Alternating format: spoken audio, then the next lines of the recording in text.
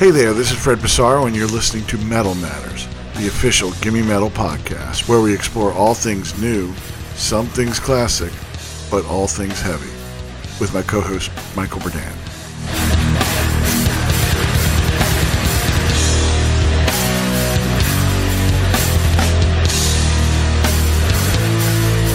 Today we are joined by musician, visual artist, and living legend Dwid Hellion. For many of our listeners, Dwid doesn't require much of an introduction.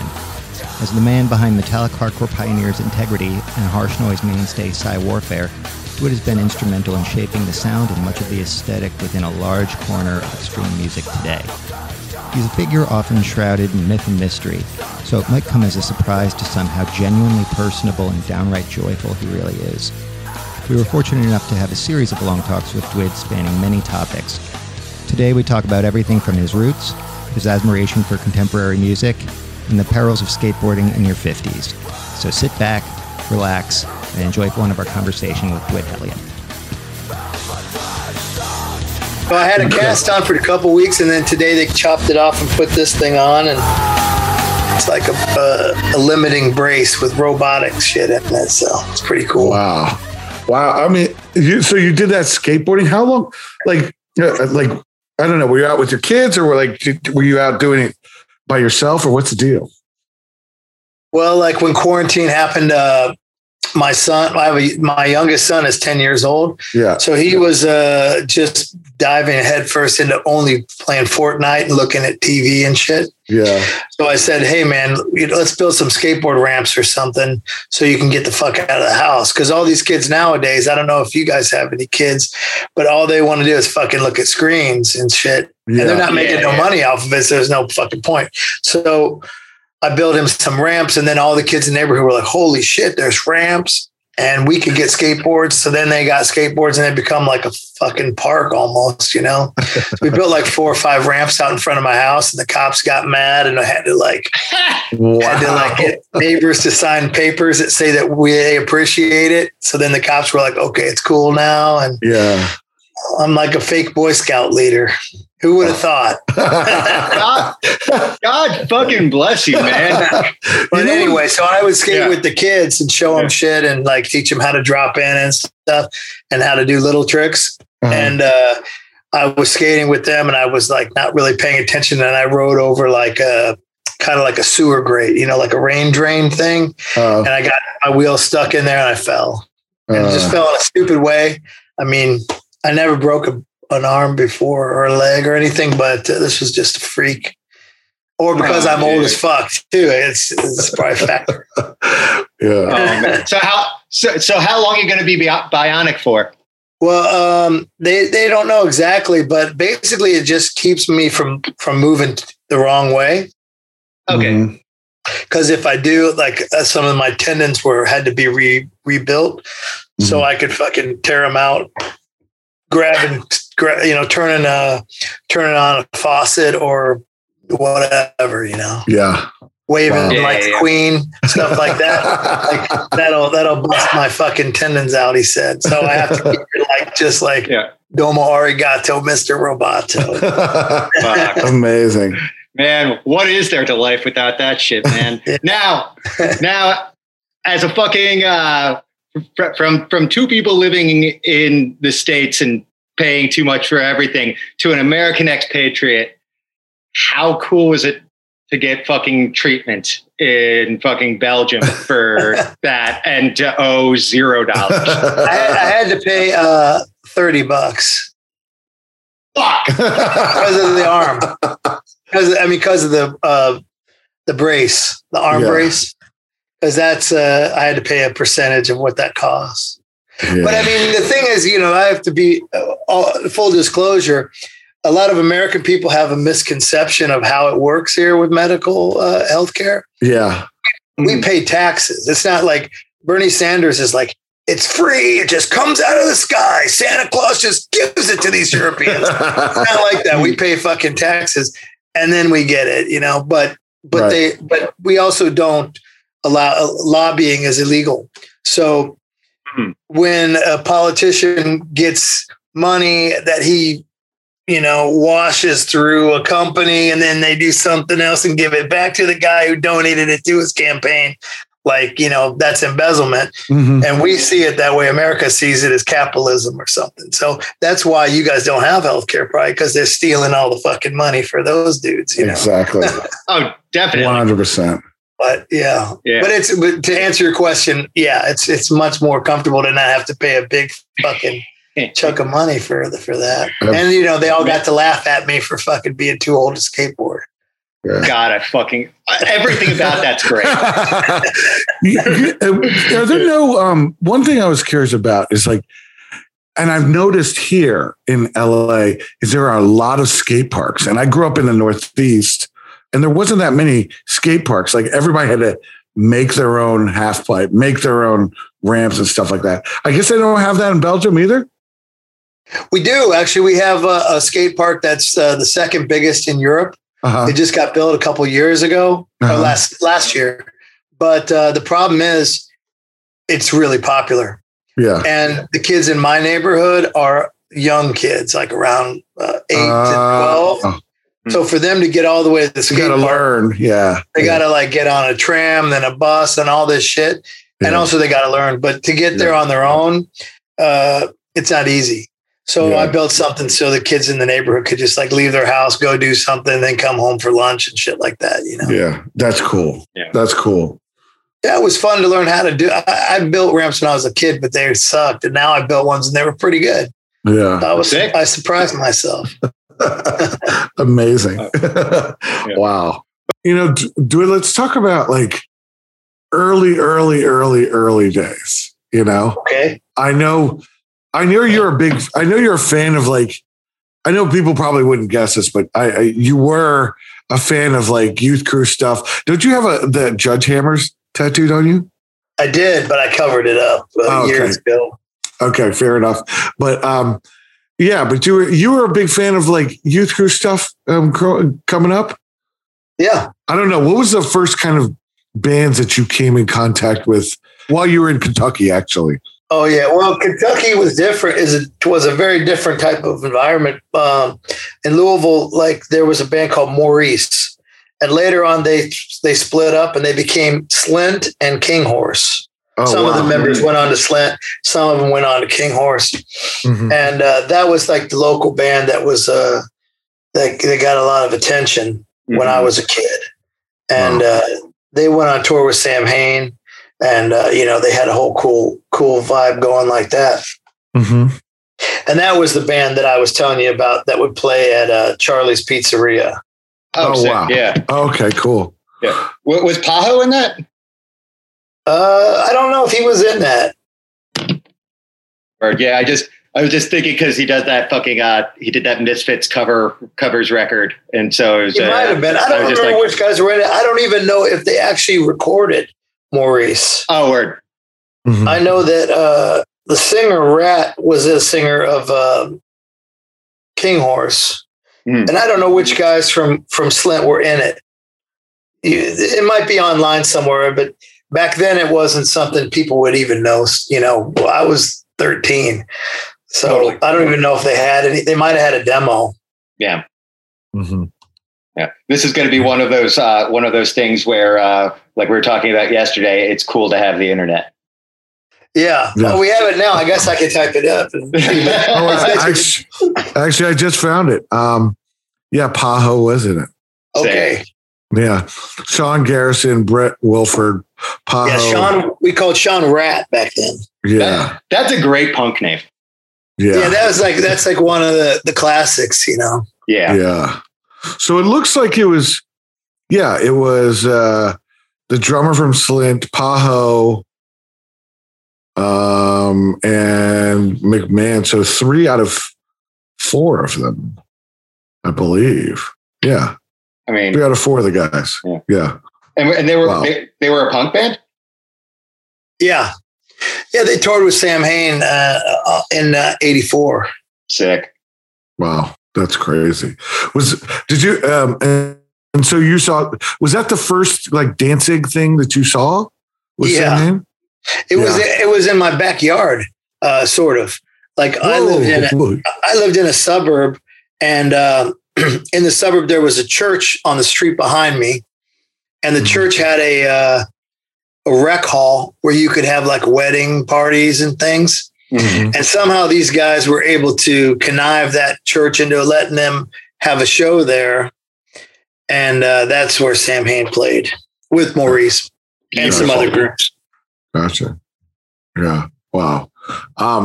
Yeah. So that's, I mean, that I can't even imagine how formative that must have been. And Samhain didn't do that. Did they do that much touring? I think they were very short-lived with that, if I remember right. I think that the band only existed for a few years because then in '88 he got Danzig. Rick Rubin signed him as Danzig. Yeah. I think on top of that, I don't think they even did that many dates, which is probably crazy to think about. Yeah. But wow. So that's really interesting. What do you think was like the first kind of like touring punk thing that you saw? Was it that tour or was it something else? Yeah, for punk, yeah, that would be it. Wow, that's unbelievable. Yeah, so I guess also of interest. I went to school with some guys from that band Endpoint. I went to middle school with them. If you know who they are. Yes. Yeah. Those guys are very, very nice dudes. Super nice. That guy. I mean, I love By the Grace of God as well. And well, they didn't have the band when I was in school with them. They were just children like me. Oh, okay. Yeah. Okay, fair enough. I didn't have a band or nothing either. I was just a child. Yeah. You moved from Kentucky to like Indiana, right? No, I was born in Indiana. Oh, okay. And then my parents divorced, and my father got remarried, and he married a lady who had a corporate job with General Electric. So she moved. Her position was in Indianapolis. Then her position moved to Louisville for a few years. So then I went with my father and lived in Louisville. And then from Louisville, they got relocated to Cleveland. And then from Cleveland, they got relocated to Connecticut.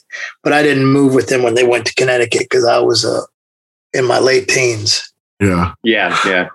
Well, let me ask you this. Like, as a child of divorce, I know that my parents were a lot more lenient with like what I could get away with, like whether I was going to shows or even like, they were trying to one up each other by buying me records and stuff like that.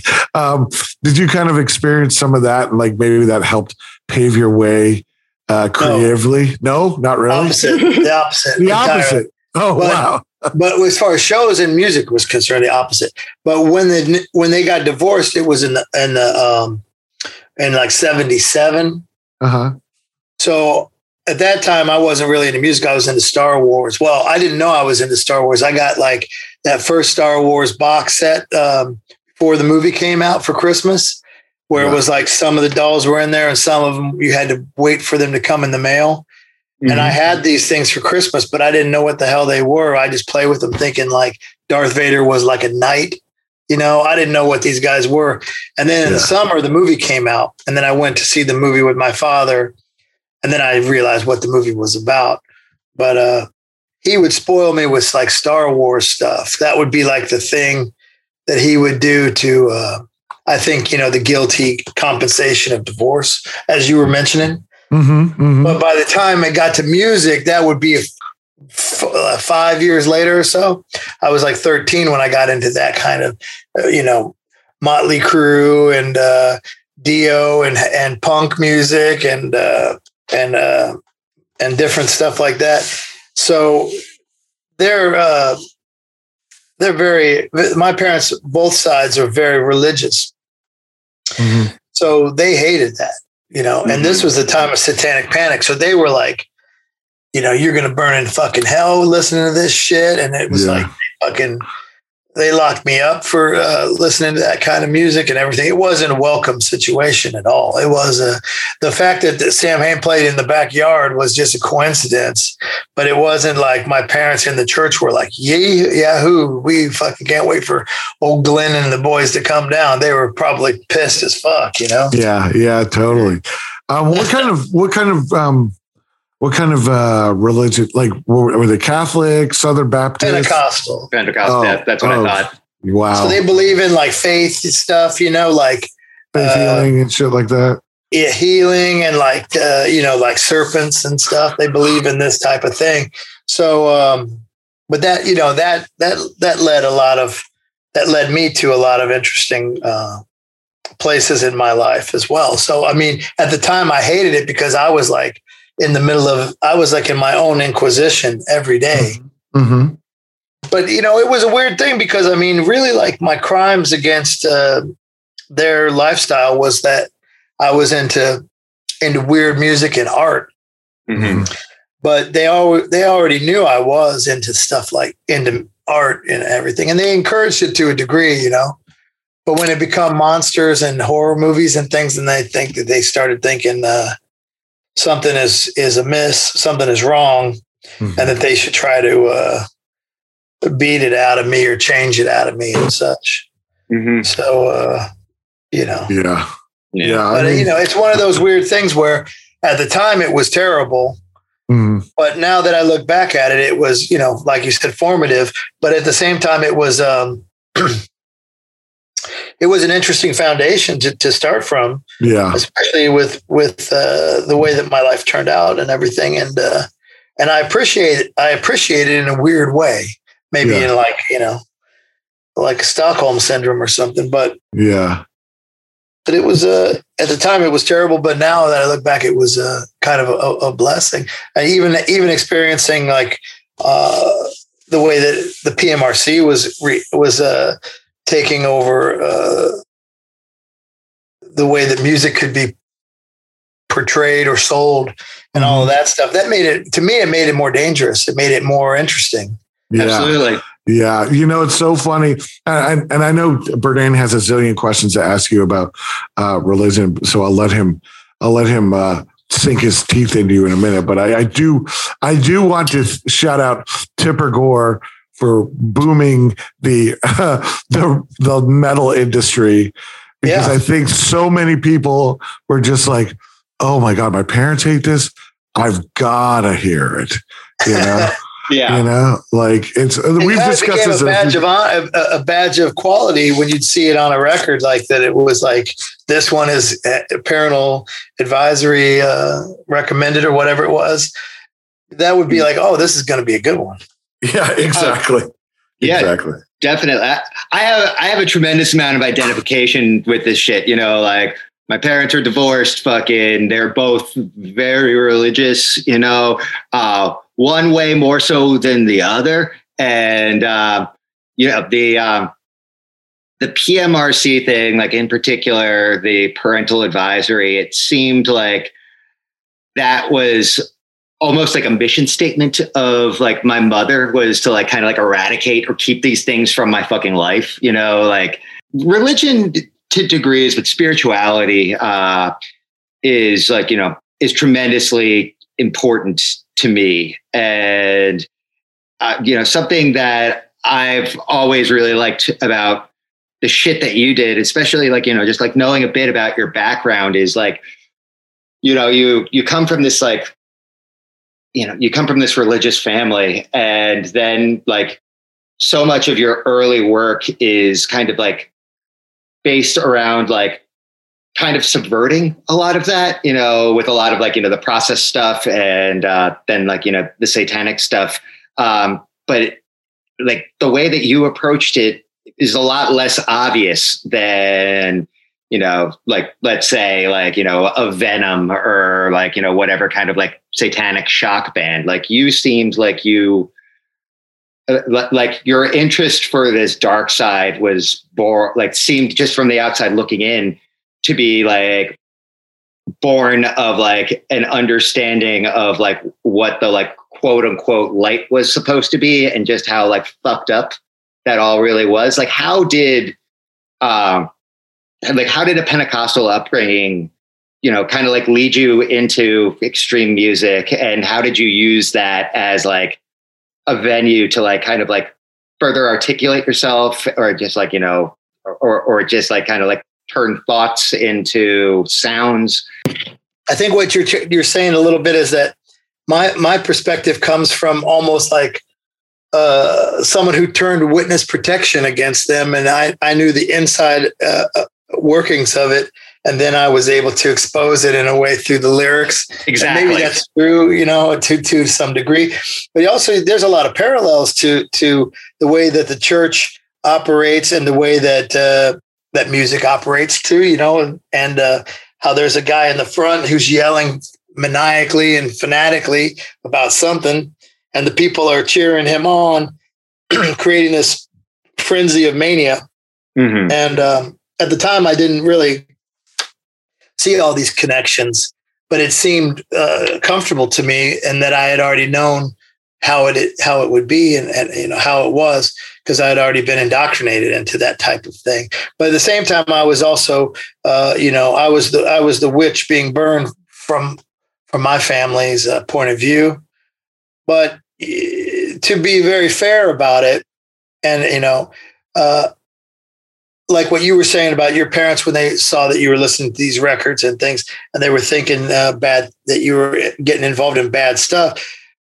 For them to be, quote unquote, normal people, and then to see their child, who they probably view as, still a 3-year-old, Yeah. And then they see you listening to something that might be dangerous because the news has told them it's dangerous, or the neighbors have told them it's dangerous, or just the imagery itself, even as benign as Kiss, looks dangerous to somebody's grandma. So, now that I'm older, I can understand that. But at the time, I didn't understand it. I just felt persecuted. And maybe I was persecuted too. It's possible. But, it gave me a sense of energy, a sense of fuel, a sense of power to be the enemy, to be in a situation where I was not like them, and I was doing my own thing, and they were really upset about it. Mm-hmm. And I didn't understand at the time why they were upset, because I just liked it, But for them, I guess that they saw it maybe as I was getting myself into dangerous waters from their point of view. Mm-hmm. And, still to this day, I think that they have no idea how I've been able to make a living off of that type of thing for so long.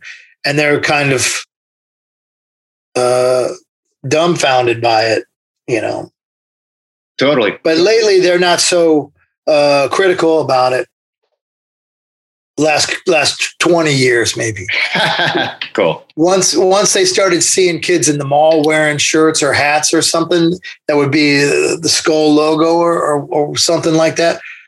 I remember, like, my father said that he was at the mall and he saw a kid wearing a hat, an integrity hat. Mm-hmm. And then he went up to him and told him that he was my father. And the kid said, "Yeah, right," and walked away. That's wonderful. And, so, amazing.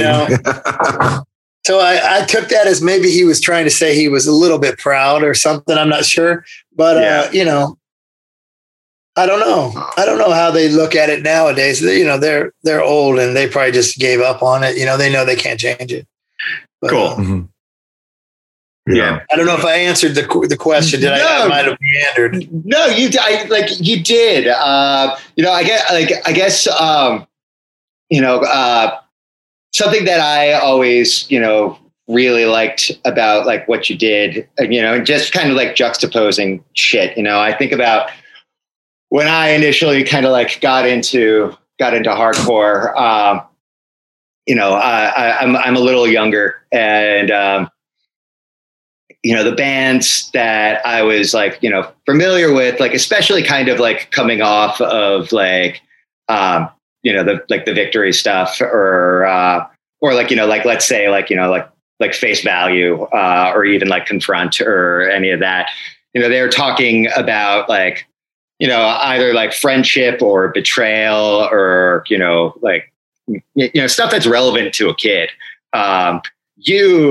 Like, while you're still younger, like the thing that seems to be like relevant to you, and the thing that you were speaking about were like, kind of like, real, like spiritual and philosophical issues. And like, you know, like you put them out there, like, you know, in your general, within the imagery, you put it out. Like, I mean, the fact that like a hardcore band or like a metal band was like, you know, using kind of like Burroughs-esque cut up type shit, or like, you know, Kathy Acker kind of stuff, like was just, it, you know, I couldn't identify it as that at the time, but it was something that really kind of shifted my perspective on like what extreme music, like in particular hardcore, like could be or should be. It's like, yeah, I got nothing against fucking friendship and betrayal and fucking straight edge and like whatever, but like, you know, I want to hear about life and death. Yeah, like with Cut Up, I mean, there's a misconception of Cut Up is that Jason and Burroughs invented Cut Up, but they didn't. It was actually Andre Breton and Tristan Tzara that invented that. They were tearing up newspapers and just reading the words at a Dada meeting. They were just reading out whatever words came out of these clippings that they'd cut out of the newspaper. And this was like, to me, this was the point where punk music began, because they just stood in front of a crowd and started reading these words out in front of the audience, and the words juxtaposed in such a way that they created the people to become angry, and a riot broke out because of this. So it'd be like kind of like a poetic spoken word using cut up technique, and the people just got fucking crazy and started fighting. And I always looked at that as like that was the moment where this kind of underground rebellious music, for lack of, you know, that I don't think they had music accompaniment, but, you know, vocally they were there, and people just broke out into a riot. Now, for some reason, I would like to attribute it maybe to Genesis, giving credit to Burroughs and Jason for creating Cut Up, but it's not true, actually. Yeah, that would make sense. That you know, that she kind of phrasing it that way would, because I thought the same thing, you know.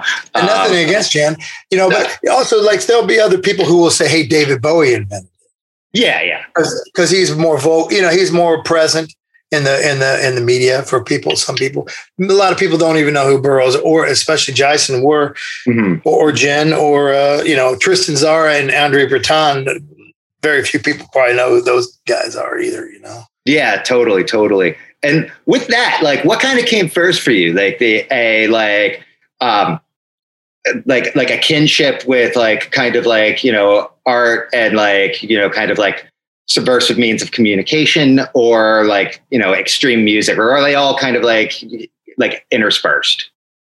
I thought that they were all part of the same thing, but also like we talked about in our last conversation, I was a bit naive, and I thought that music was kind of all the same thing too.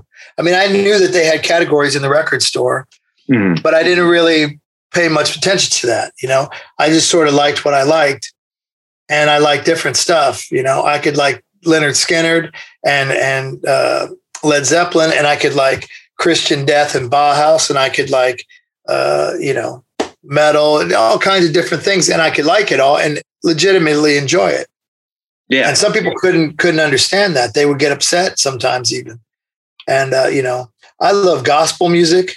I don't really like the way that they like, I like the passion of it, you know, like when music is passionate, I like that. I can feel this uplifting quality where I think that music can take you outside of your flesh prison and your soul escapes, whether it's with Slayer lyrics or it's with some gospel lyrics. You still have that same kind of emotional feeling where you temporarily leave your body and you don't have to feel the pain of this world anymore for just a split second, you know.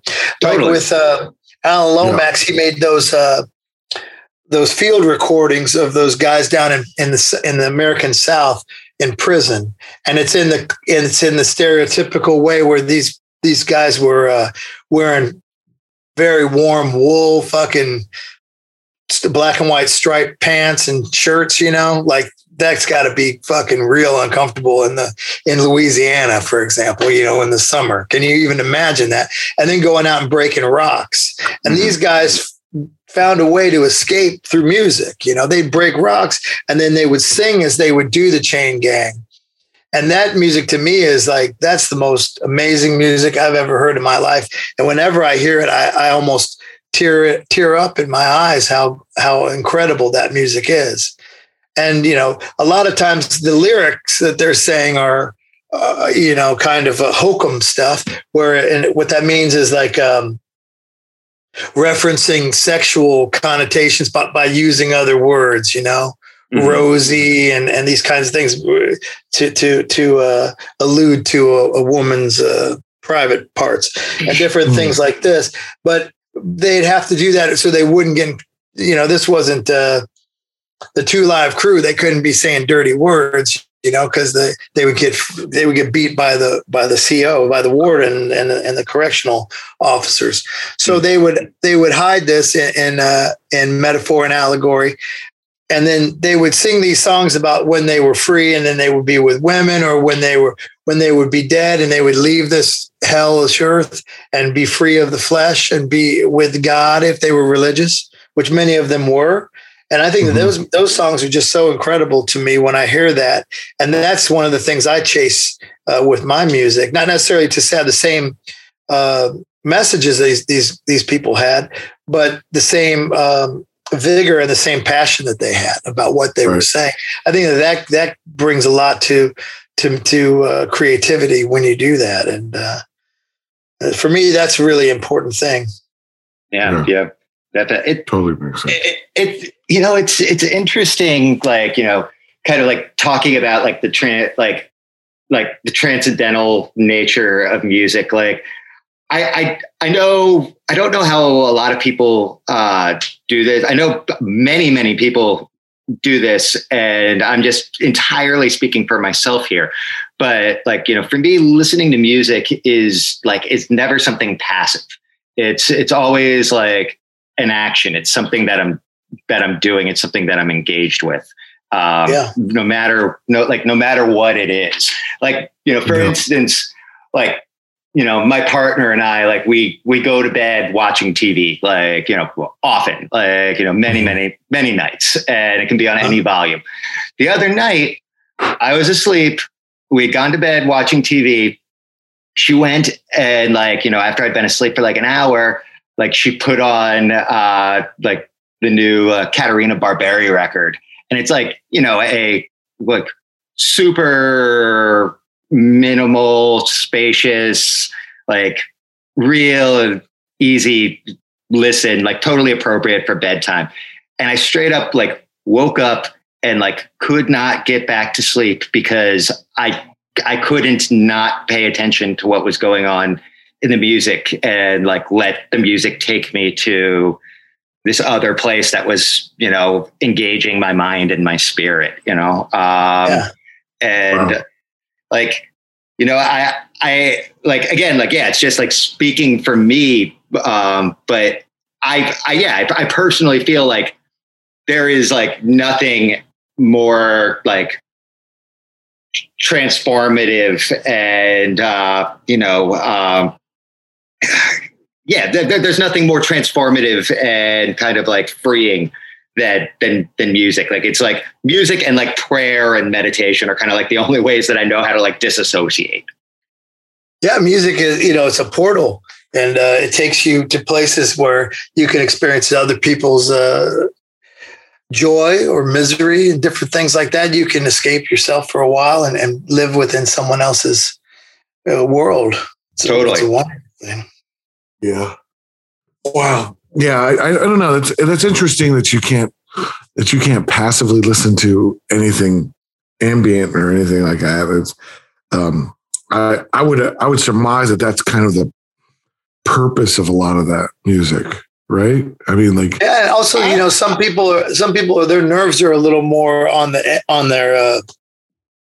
outside.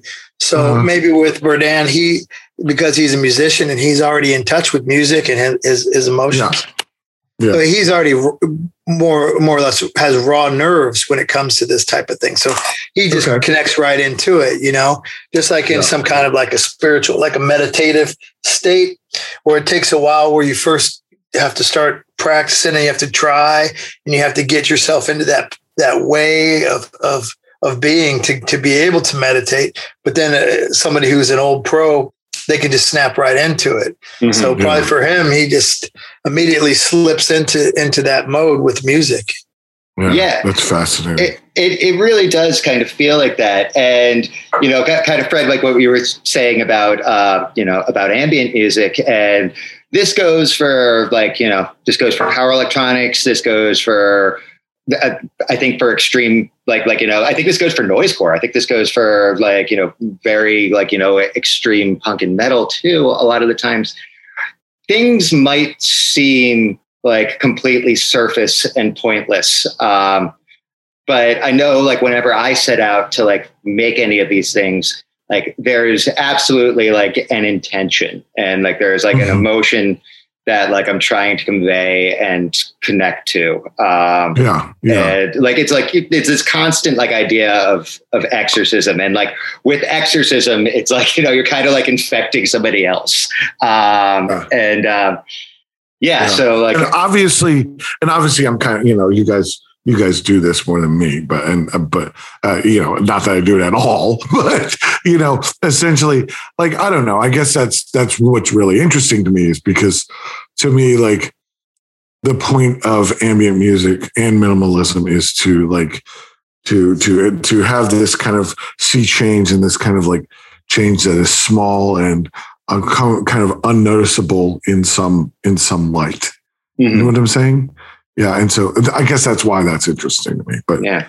Anyways, whatever. But Fred, you shouldn't sell yourself short just because you're not actually composing music. You're still part of the whole dynamic of music creation. Absolutely. Well, I appreciate that. Yeah, I definitely. Well, it's true. That's why you're here right now. That's why you do what you do. I mean, you just chose to articulate your interests and your creativity through a different channel, but it's still part of the same dynamic that the musicians are also doing.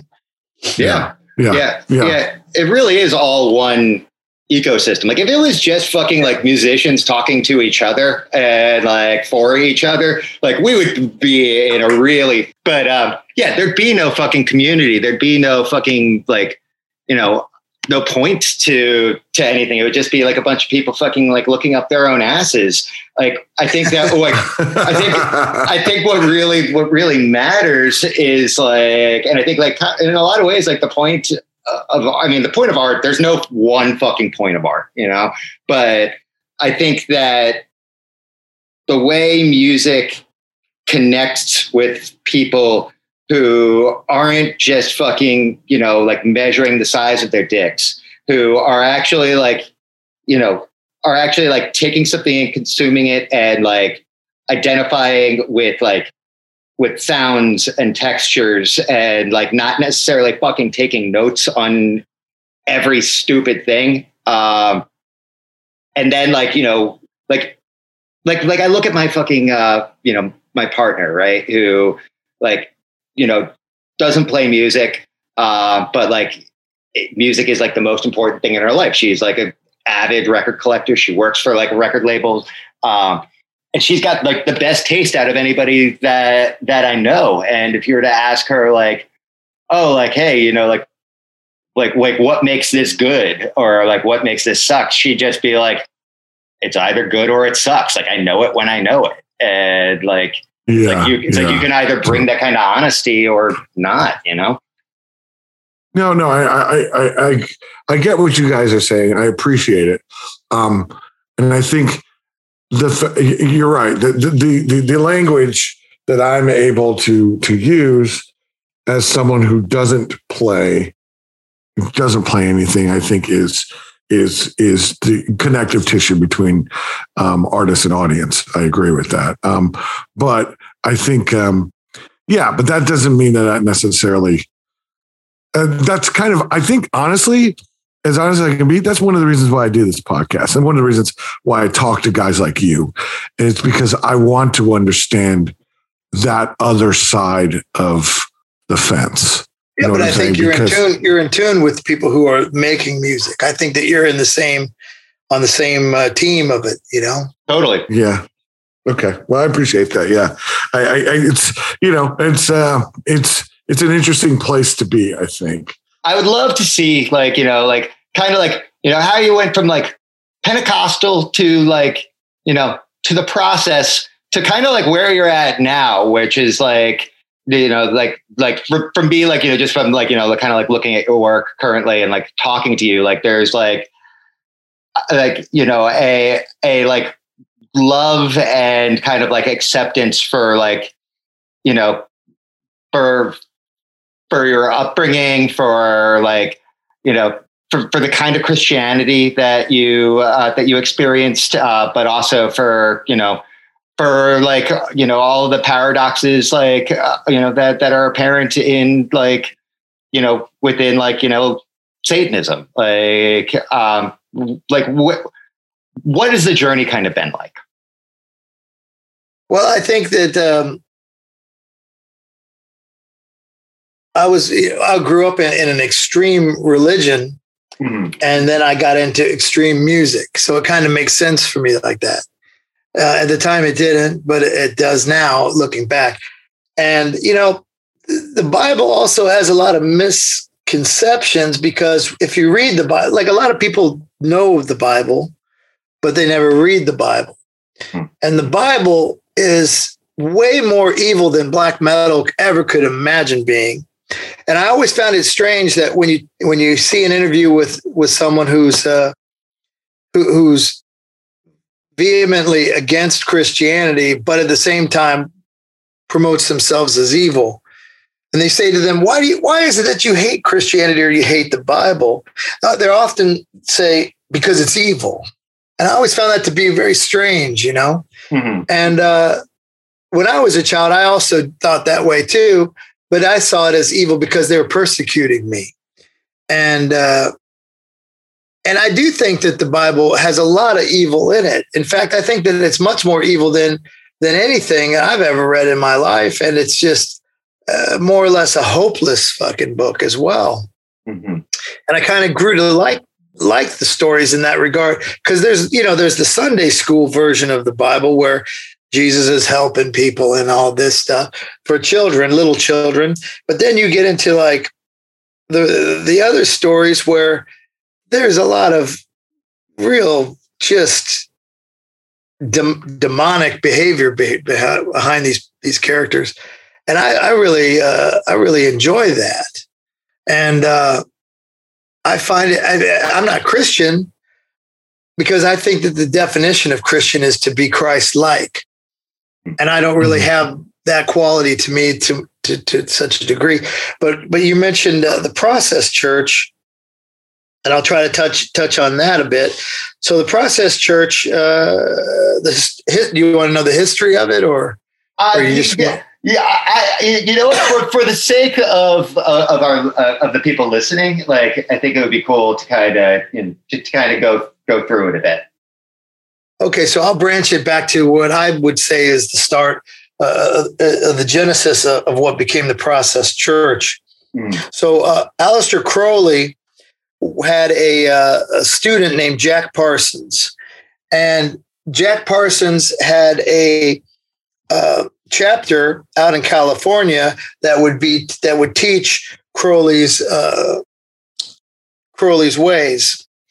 And one day, this science fiction author came and met with Parsons. Parsons went to one of these like Comic-Con type things and met him there. And he was a sci-fi writer named L. Ron Hubbard.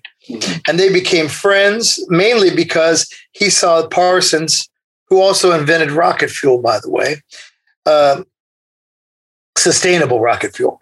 But L. Ron Hubbard saw Parsons as a person who was wealthy, who had beautiful women with him, and who was free in a time, in the 50s where people were not so free.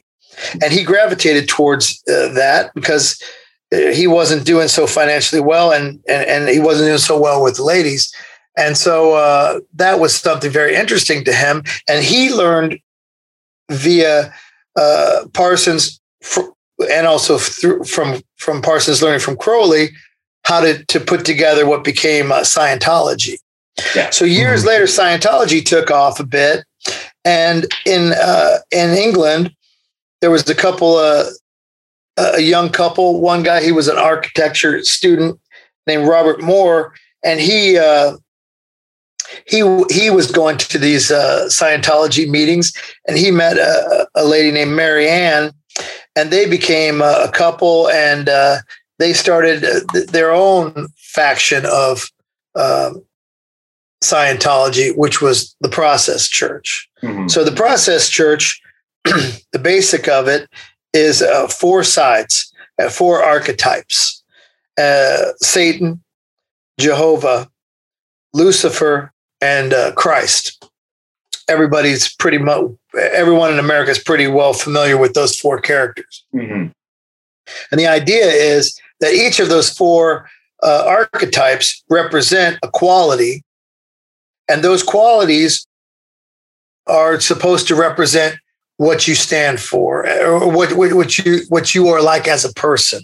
You know, like you've probably met someone who's a little bit more of an aggressive, violent person, but then sometimes they can be also loving and friendly, and sometimes playful, and so on. So what they would do is kind of have you look at that diagram of those 4 archetypes, and you would say, what percentage would you say you are satanic? By their definition, not by Geraldo's definition. Yeah. But and what percentage do you feel that you're Christ-like, and what percentage do you feel you're Luciferian, and what percentage do you feel you're Jehovian, for example? You know, Jehovian is like your grandpa who's unhappy with the way you've turned out. He's judgmental, you know. And anyways, so what they try to do is make it so you find a balance in those 4. And then in that balance, you might be able to find a better way to live your life. But there's another side of the Process Church, which was called the 4P process, 4 archetypes, 4 parts of process. And that was something that was part of it, but at the same sort of an offshoot. It was sort of something that they didn't talk about. And what that does, that was a part of the process that recruited mostly ex-cons and criminal types. And they were the ones that set out to destroy human life. And there's a long story to all of that, but that's the part that's the most interesting to me, is the destructive side of that. And they went out deliberately to try to, you know, so that milk cartons would appear when I was a child with photos on them and all this stuff. That's the responsibility of these guys, you know, and like Manson and Henry Lee Lucas, Otis Toole, Berkowitz, all these guys, you know, that kind of stuff. That's a product of the 4P and others that were never caught. And so that was the stuff that really interested me as well, as when I was a child, before the internet could or Netflix could give me this kind of stuff. So that was something I would research, because I was told I was part of, by my family, that I was going down this path. I was part of this stuff.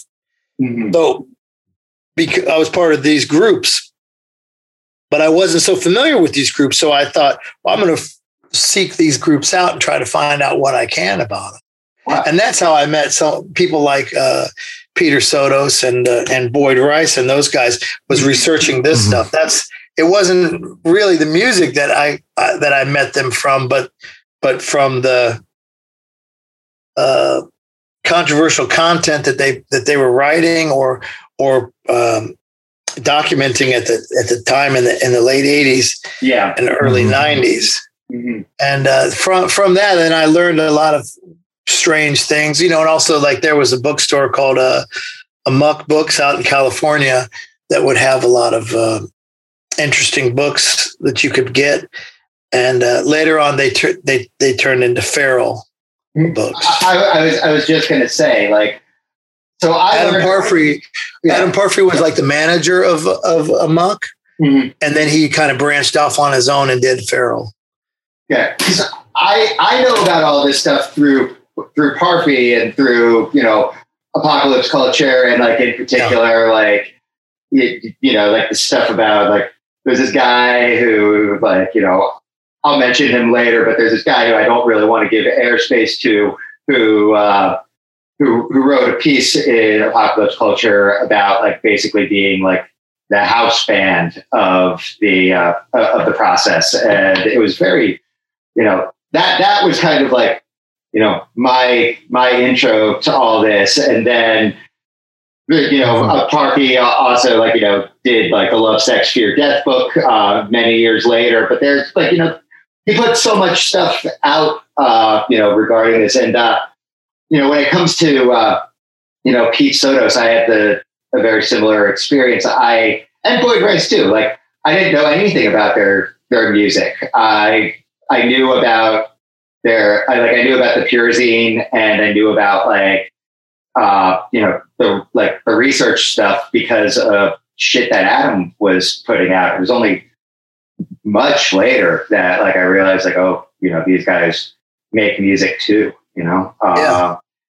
But I mean, again, like I'm a little younger to you, so like younger than you, and like I was just like, we kind of had an analogous store to that in New York called See Here, and I'd pick that shit up here.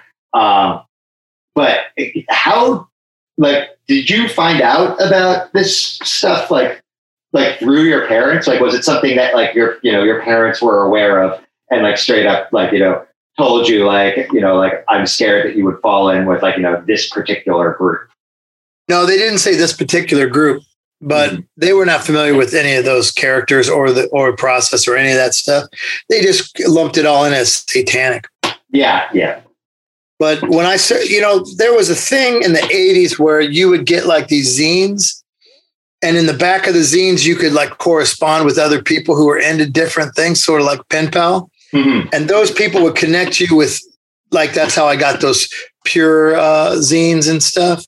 Mm-hmm. I got that stuff when it came out. And I was like, this was when I was a teenager, like I could watch like Pasolini Salo and be like, oh yeah, this is fun, and now it has a different resonance to it. But when I was a kid, it was like, oh yeah, this is some fun stuff. I guess it was like listening to Cannibal Corpse, Mm-hmm.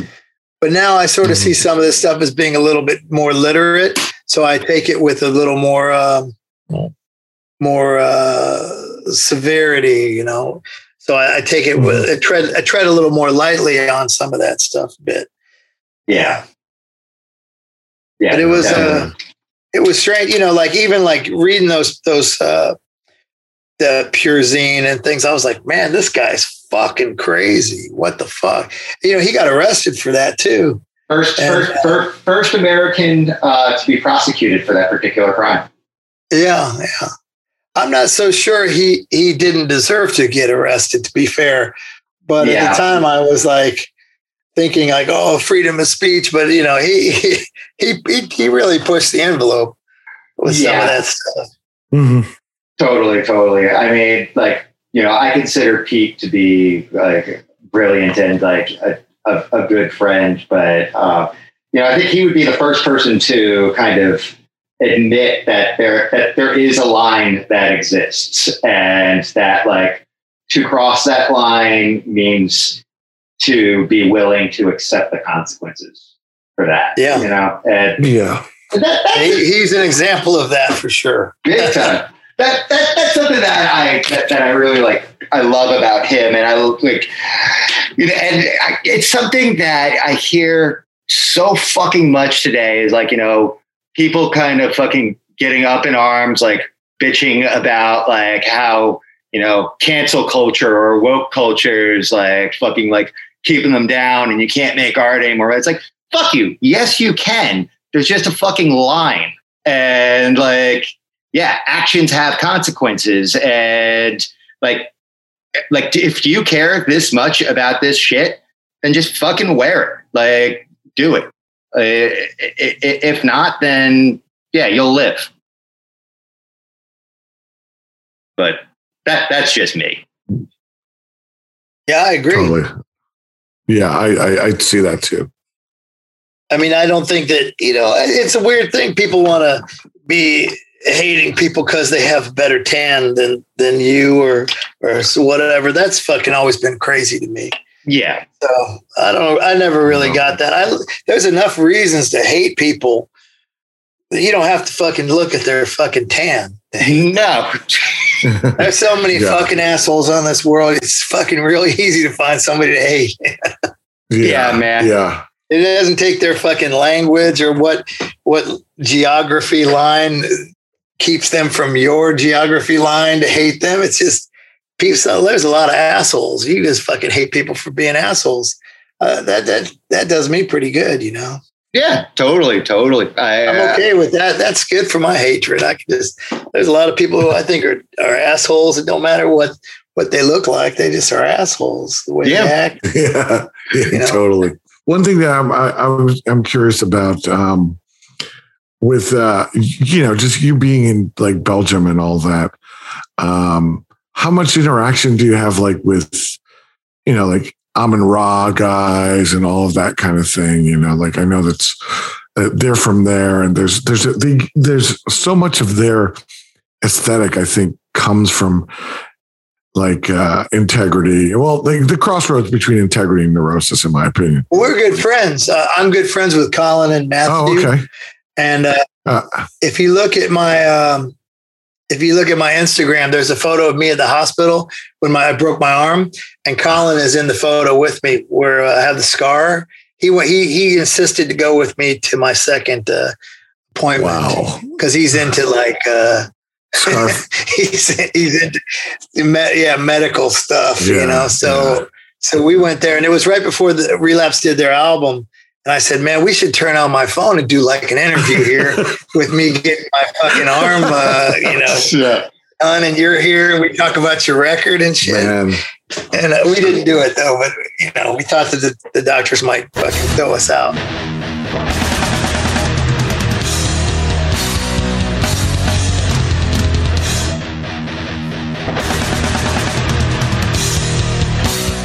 Thanks for listening to this week's episode of Metal Matters. Make sure you like or subscribe to wherever you get your podcasts. Apple, Google, Spotify, Amazon, to get the most recent episodes automatically delivered to your phone. Thanks for listening, and catch you next week.